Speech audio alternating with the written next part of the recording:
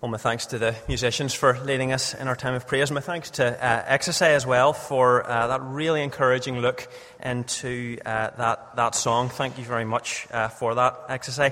Good morning, everyone. It's really good to see you all. Thank you for coming along.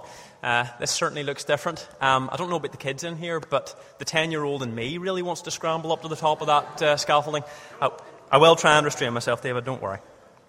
So this is the penultimate study in our studies in Nehemiah, and this morning we're at the end of chapter 12. So if you have a Bible there, we're reading from chapter 12, and for the sake of context, we'll break in at verse 43. If you're using a Pew Bible, it's page 408.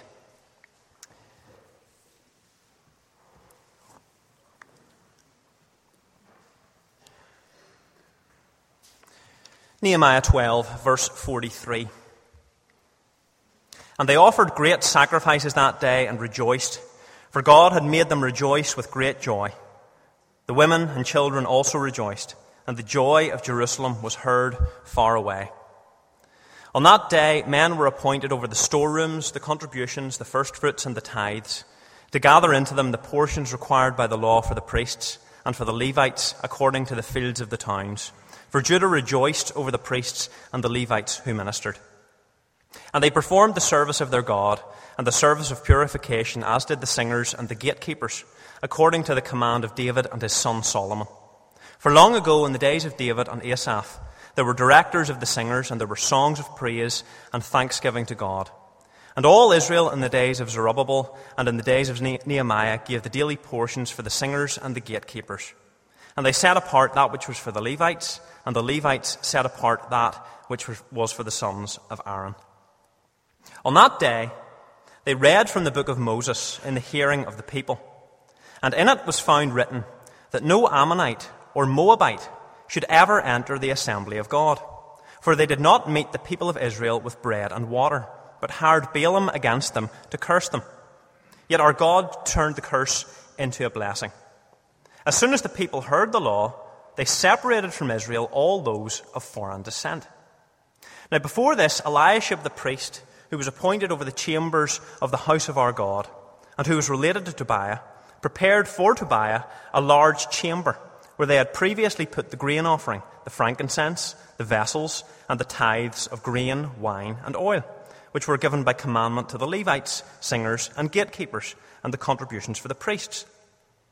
While this was taking place, I, Nehemiah, was not in Jerusalem. For in the 32nd year of Artaxerxes, king of Babylon, I went to the king. And after some time, I asked leave of the king and came to Jerusalem.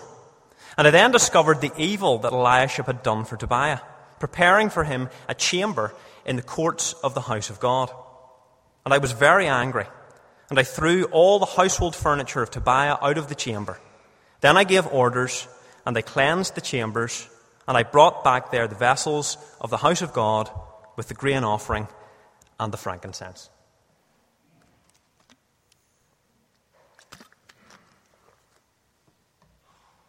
We're going to think about this passage in three parts.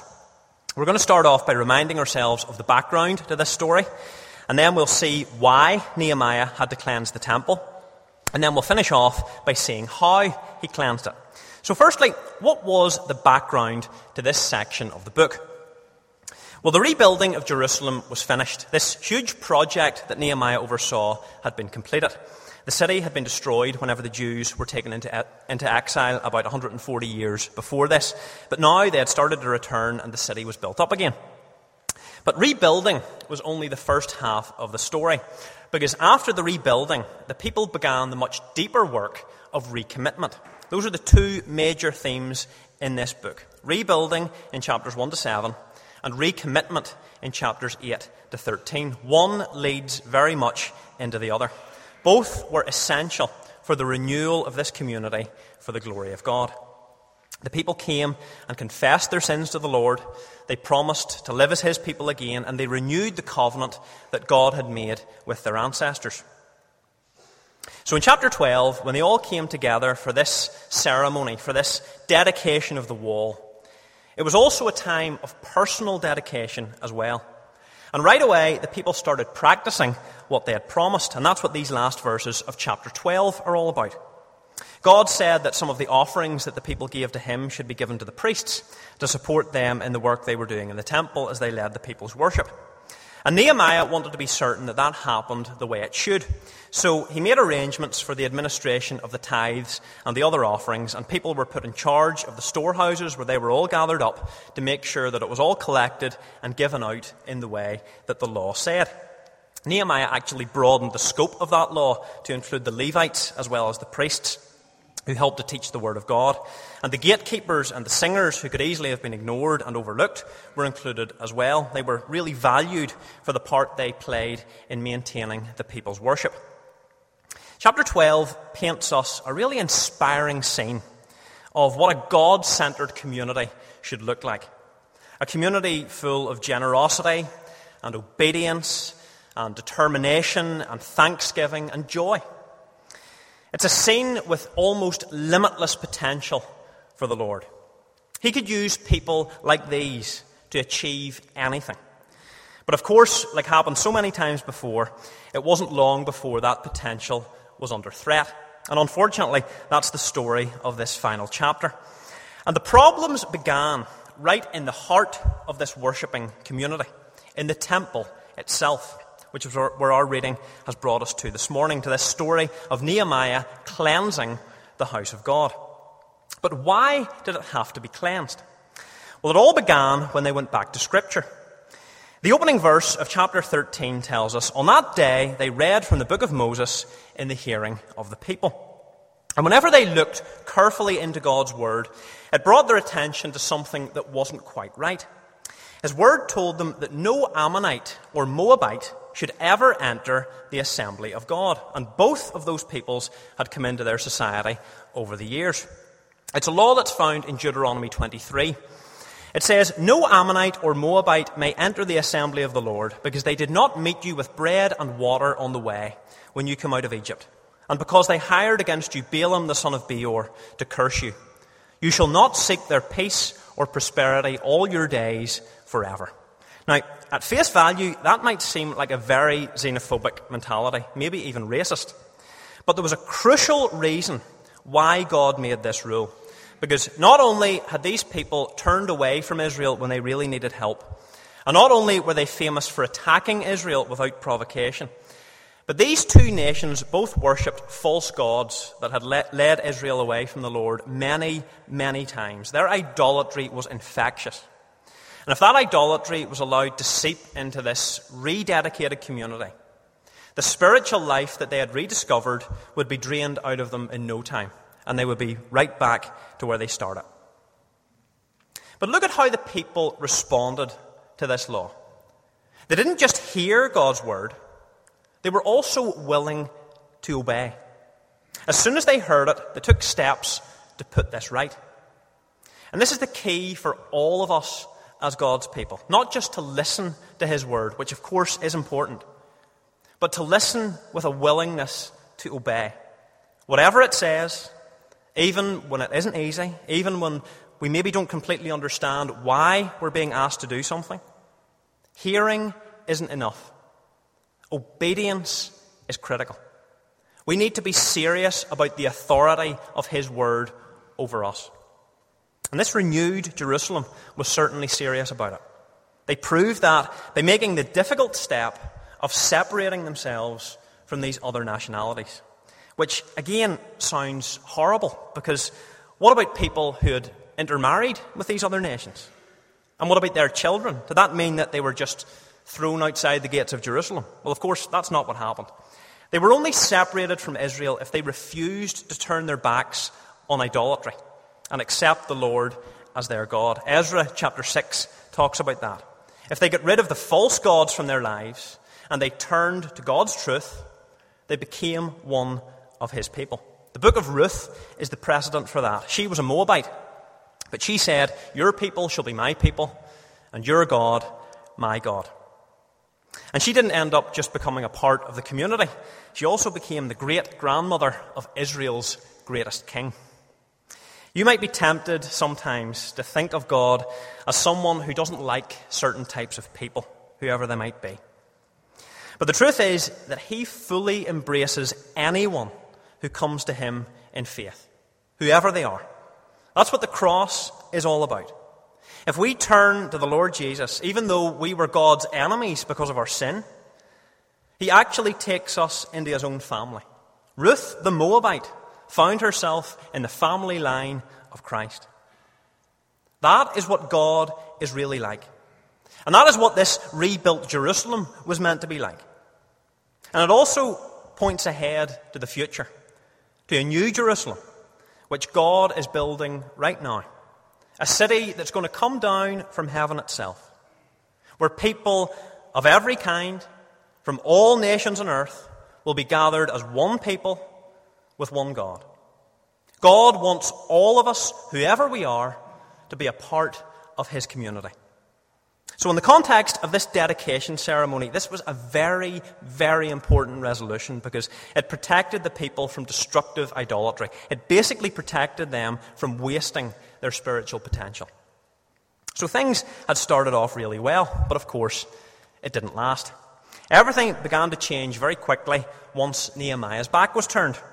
Nehemiah was on extended loan from the Persian Empire during this rebuilding project, but now his time was up and he had to return to Susa to the king. And it was a very long journey. It was about 1,100 miles in total. It took 55 days to get there.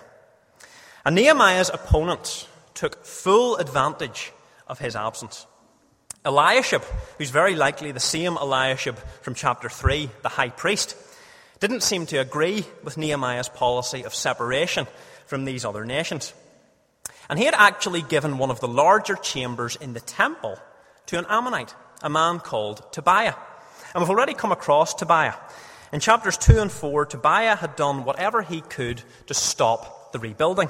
He opposed God's work. But for some reason, he was given a place in God's house. There were lots of rooms surrounding the temple where the priests and the Levites had their own rooms. They had their own accommodation. And one of the larger rooms was used to store the tithes and offerings that we read about at the start in chapter 12. And this room was essential if they were going to keep God's law properly. And Eliashib was in charge of those rooms. He was in charge of the chambers. And we read that he prepared this room for Tobiah to use. He took the tithes and the offerings out, and Tobiah moved in. But why did this happen? Well, verse 4 tells us that Eliashib was related to Tobiah. Their families had probably intermarried somewhere along the line. And we're not told the exact details of it, but an agreement of some kind existed between the two that meant that Tobiah got this chamber all to himself. Now, don't be fooled. Tobiah had no interest in God. That is obvious from his behaviour earlier on in the book. He wasn't there because he wanted a relationship with the Lord. He wasn't the least bit interested in turning to him. This chamber was all for him. This was his own personal dwelling place. But God's word said that the temple was to be sacred. Into that place that was meant to be kept completely holy, the high priest allowed what was unholy to come in. Tobiah, no doubt, filled that room with his own gods. While the rest of the Jews followed the scriptures, Eliashib seemed to turn a blind eye. He had fallen a long way from chapter 3, when he had led the charge in the rebuilding, when he had set the standard for everyone else to follow. Now here, he should have been setting the spiritual standard. Part of his job was guarding the temple from defilement. The people promised in chapter 10, "We will not forsake the house of our God." But here it was, forsaken by the very one whose job it was to guard it. Now, we don't have a physical temple this morning where we meet with God the way that Israel did. In our new covenant in the Lord Jesus, he has superseded that entire system of sacrifices and offerings. But it's every bit as possible for us to forsake the temple today. Now, what do I mean by that? Well, this is what 1 Corinthians chapter 3 tells us about the church. It says, "Do you not know that you are God's temple?" Literally, you are the holiest of all. You are the inner sanctuary. Do you not know that God's Spirit dwells in you? If anyone destroys God's temple, God will destroy him. For God's temple is holy, and you are that temple. The church, not this building, but this body, this collective of Christians here this morning, is God's temple today. Each of us are living stones in that structure. We are the place where God dwells. And Paul would want to warn us, just like he warned the church at Corinth, that this temple can very easily be defiled. Now, defiled by what? Well, here's some of the things that defiled the Corinthians: jealousy, division, strife, arrogance, pride, sexual immorality, greed, selfishness, idolatry, false doctrine, disorder. Each of those things were a pollution of God's house. Because just like God's Old Testament temple, this temple is meant to be holy, as God is holy. We are meant to be like Him. We are meant to be clean. Now this morning, obviously we're surrounded by our own rebuilding project. It's kind of hard to ignore. And it's really exciting to be taking the church into the future. I'm sure you're as excited as I am to see what it's all going to look like whenever it's done. But while we're focusing on the renewal of this building, it's maybe also a good time for us to take stock of where we are as a church community. It might be a good time to follow the example of Jerusalem and recommit ourselves as a fellowship to the Lord, to rededicate ourselves to Him all over again. And for us to do that, we need to begin by asking ourselves quite a difficult question. We need to ask ourselves, are we holy? Are we clean? Now forget about the building for a minute. Forget about what colour the new carpet's going to be and what the new pew cushions are going to look like and whether the new chairs are going to be comfortable or not. What about the people who meet here? If Paul was to look at all of us this morning, would he see a holy temple? Or would he see any traces of jealousy, division, arrogance, pride, immorality, greed, disobedience? And that's not just a question we need to ask collectively. Each of us need to ask that same question of ourselves. Because in 1 Corinthians 6, Paul goes on to say, do you not know that your body, your physical body, is a temple of the Holy Spirit within you, whom you have from God? You are not your own, for you were bought with a price. So glorify God in your body. It's not just the church body, it's us, you and me. God actually dwells in us. He has made His home in our hearts. So we'll have to be very, very careful what else might be dwelling in our hearts. We have to be careful what else we might have given a home to in our lives. Have we maybe allowed a bad habit to develop that we thought we had under control, but now we find that we can't go one day without doing it? What about what we consume, what we read, what we watch, what we listen to? What about our imagination? What do we spend our time thinking about and dreaming about? What about our priorities? What do we give importance to? Is God happy with what's going on inside us? About 3 years ago in work, I spent 4 or 5 weeks going around inspecting all of the rental properties that we look after to check them all out. And in that time, I'm pretty sure I got to experience the entire spectrum of how people live.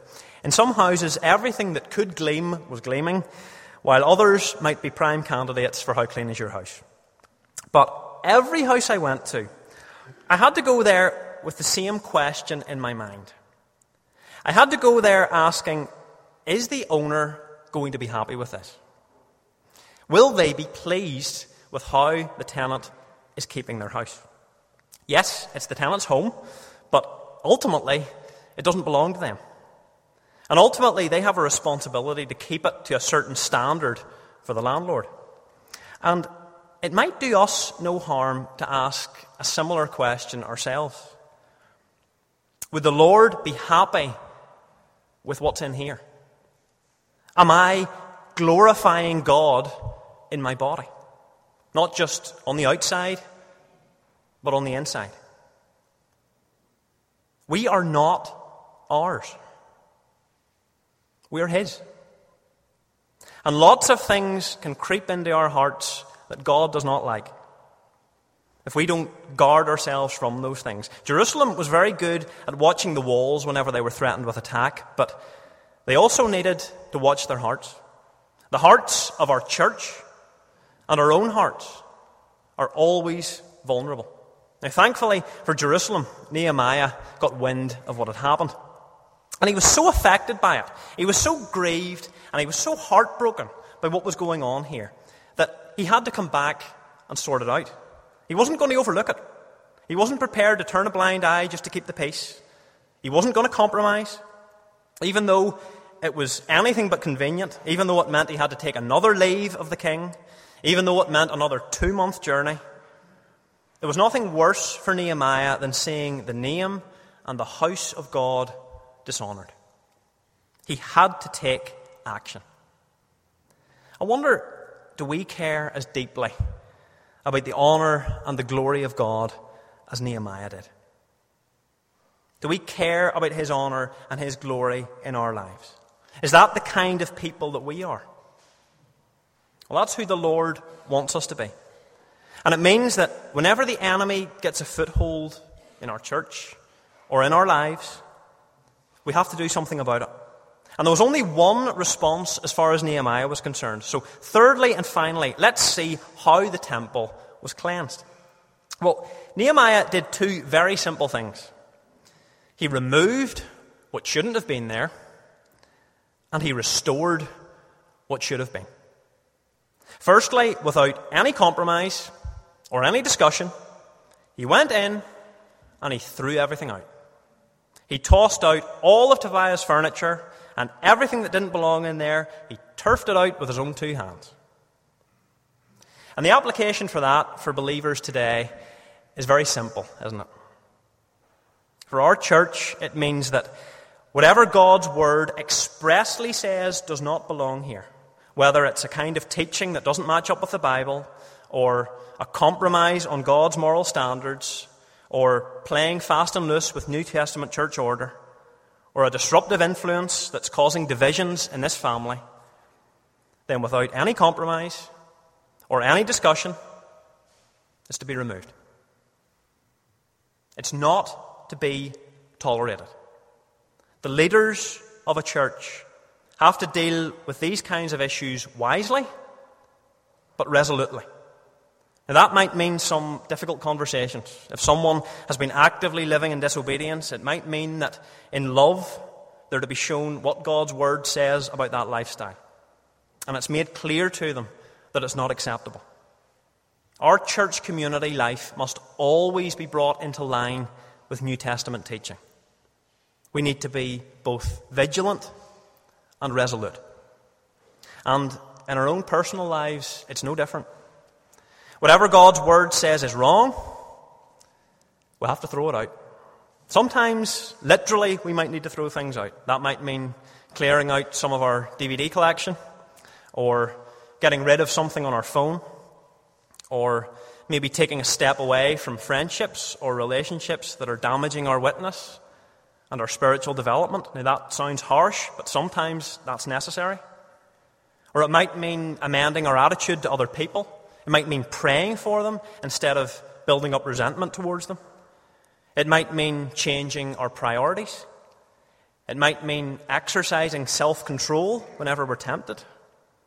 It might mean disciplining our minds to stop thinking about certain things, bringing every thought into captivity for Christ.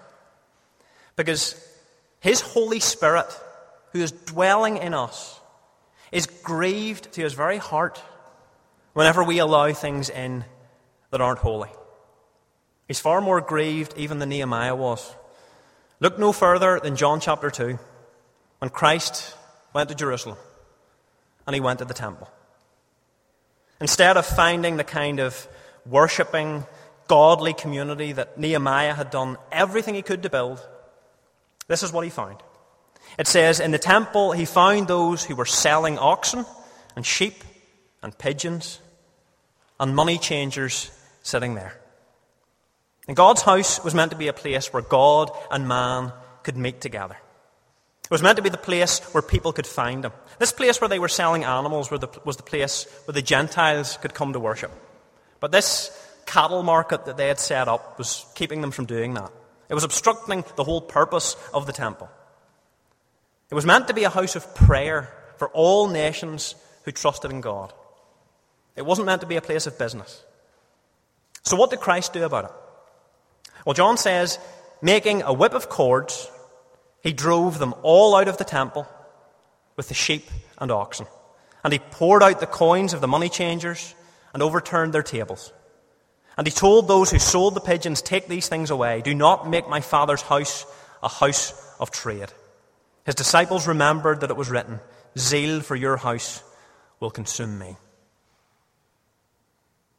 If he felt that way about the temple building, imagine how much it must grieve him when we pollute ourselves. When we pollute the very life that he paid for with his own blood on the cross. He took all of our sin onto himself so that we could be holy, so that we could fulfill our purpose in him, not so that we could let sin back in again. Peter says we are to be a holy priesthood. I was clearing out some of our kitchen cupboards a few weeks ago. I'm a hoarder, and one of our big cupboards had gradually become a dumping ground for random stuff that I didn't know where else to put.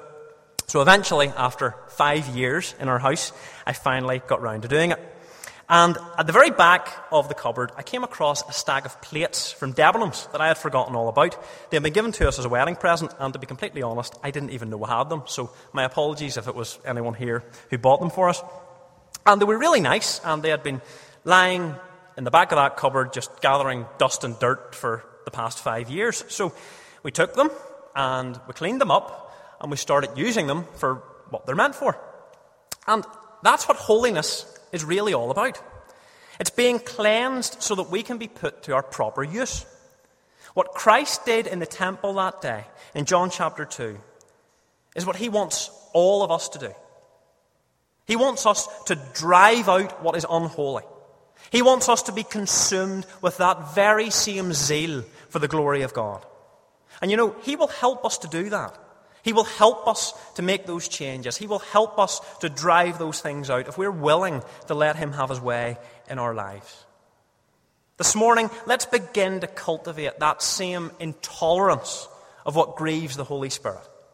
And let's begin to cultivate the same willingness and resolve to deal with it. But Nehemiah didn't just remove.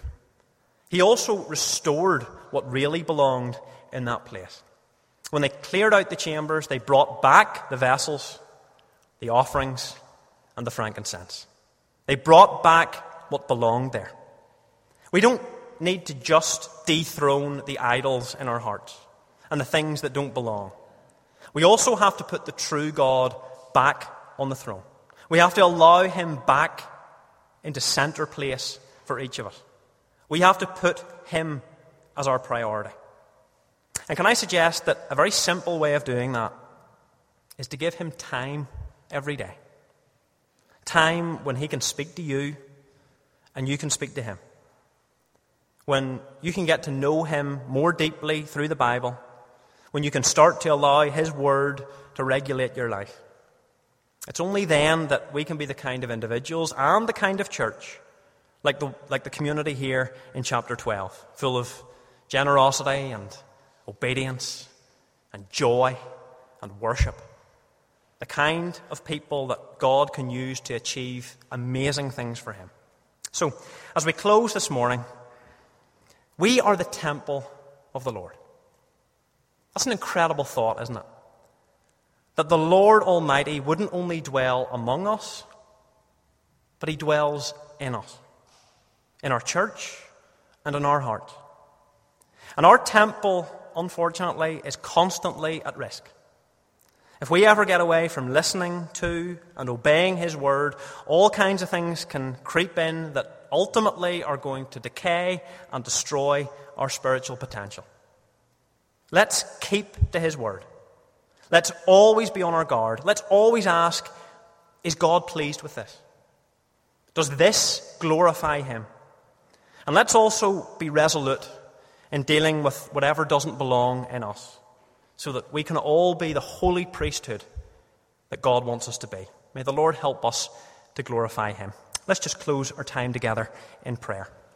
Our Father in heaven, we're grateful that whoever we are, wherever we're from, whatever our lives might have been like, when we turn to Christ in faith, we become your people. We thank you, Lord, that there is a place in the Father's house for us.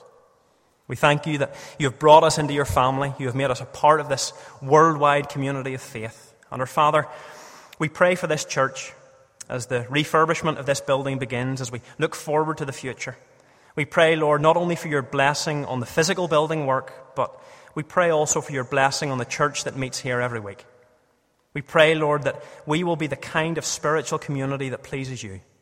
We pray, Lord, that you will help us at this time to recommit ourselves, to rededicate ourselves to you all over again. Help us, Lord, to come to your word afresh, with hearts willing to listen and hearts willing to obey. Help us, Lord, to be vigilant, to guard ourselves against what's unholy. And Lord, if we have failed in any way, we pray for your grace. We pray for the help that we need to remove whatever doesn't belong in us. We pray for your help to restore you to your rightful place in our lives as our Lord and our God, that in everything we may glorify you. Accept our thanks for your Son and for all of our blessings in him. For it's in his name that we pray, giving you thanks. Amen.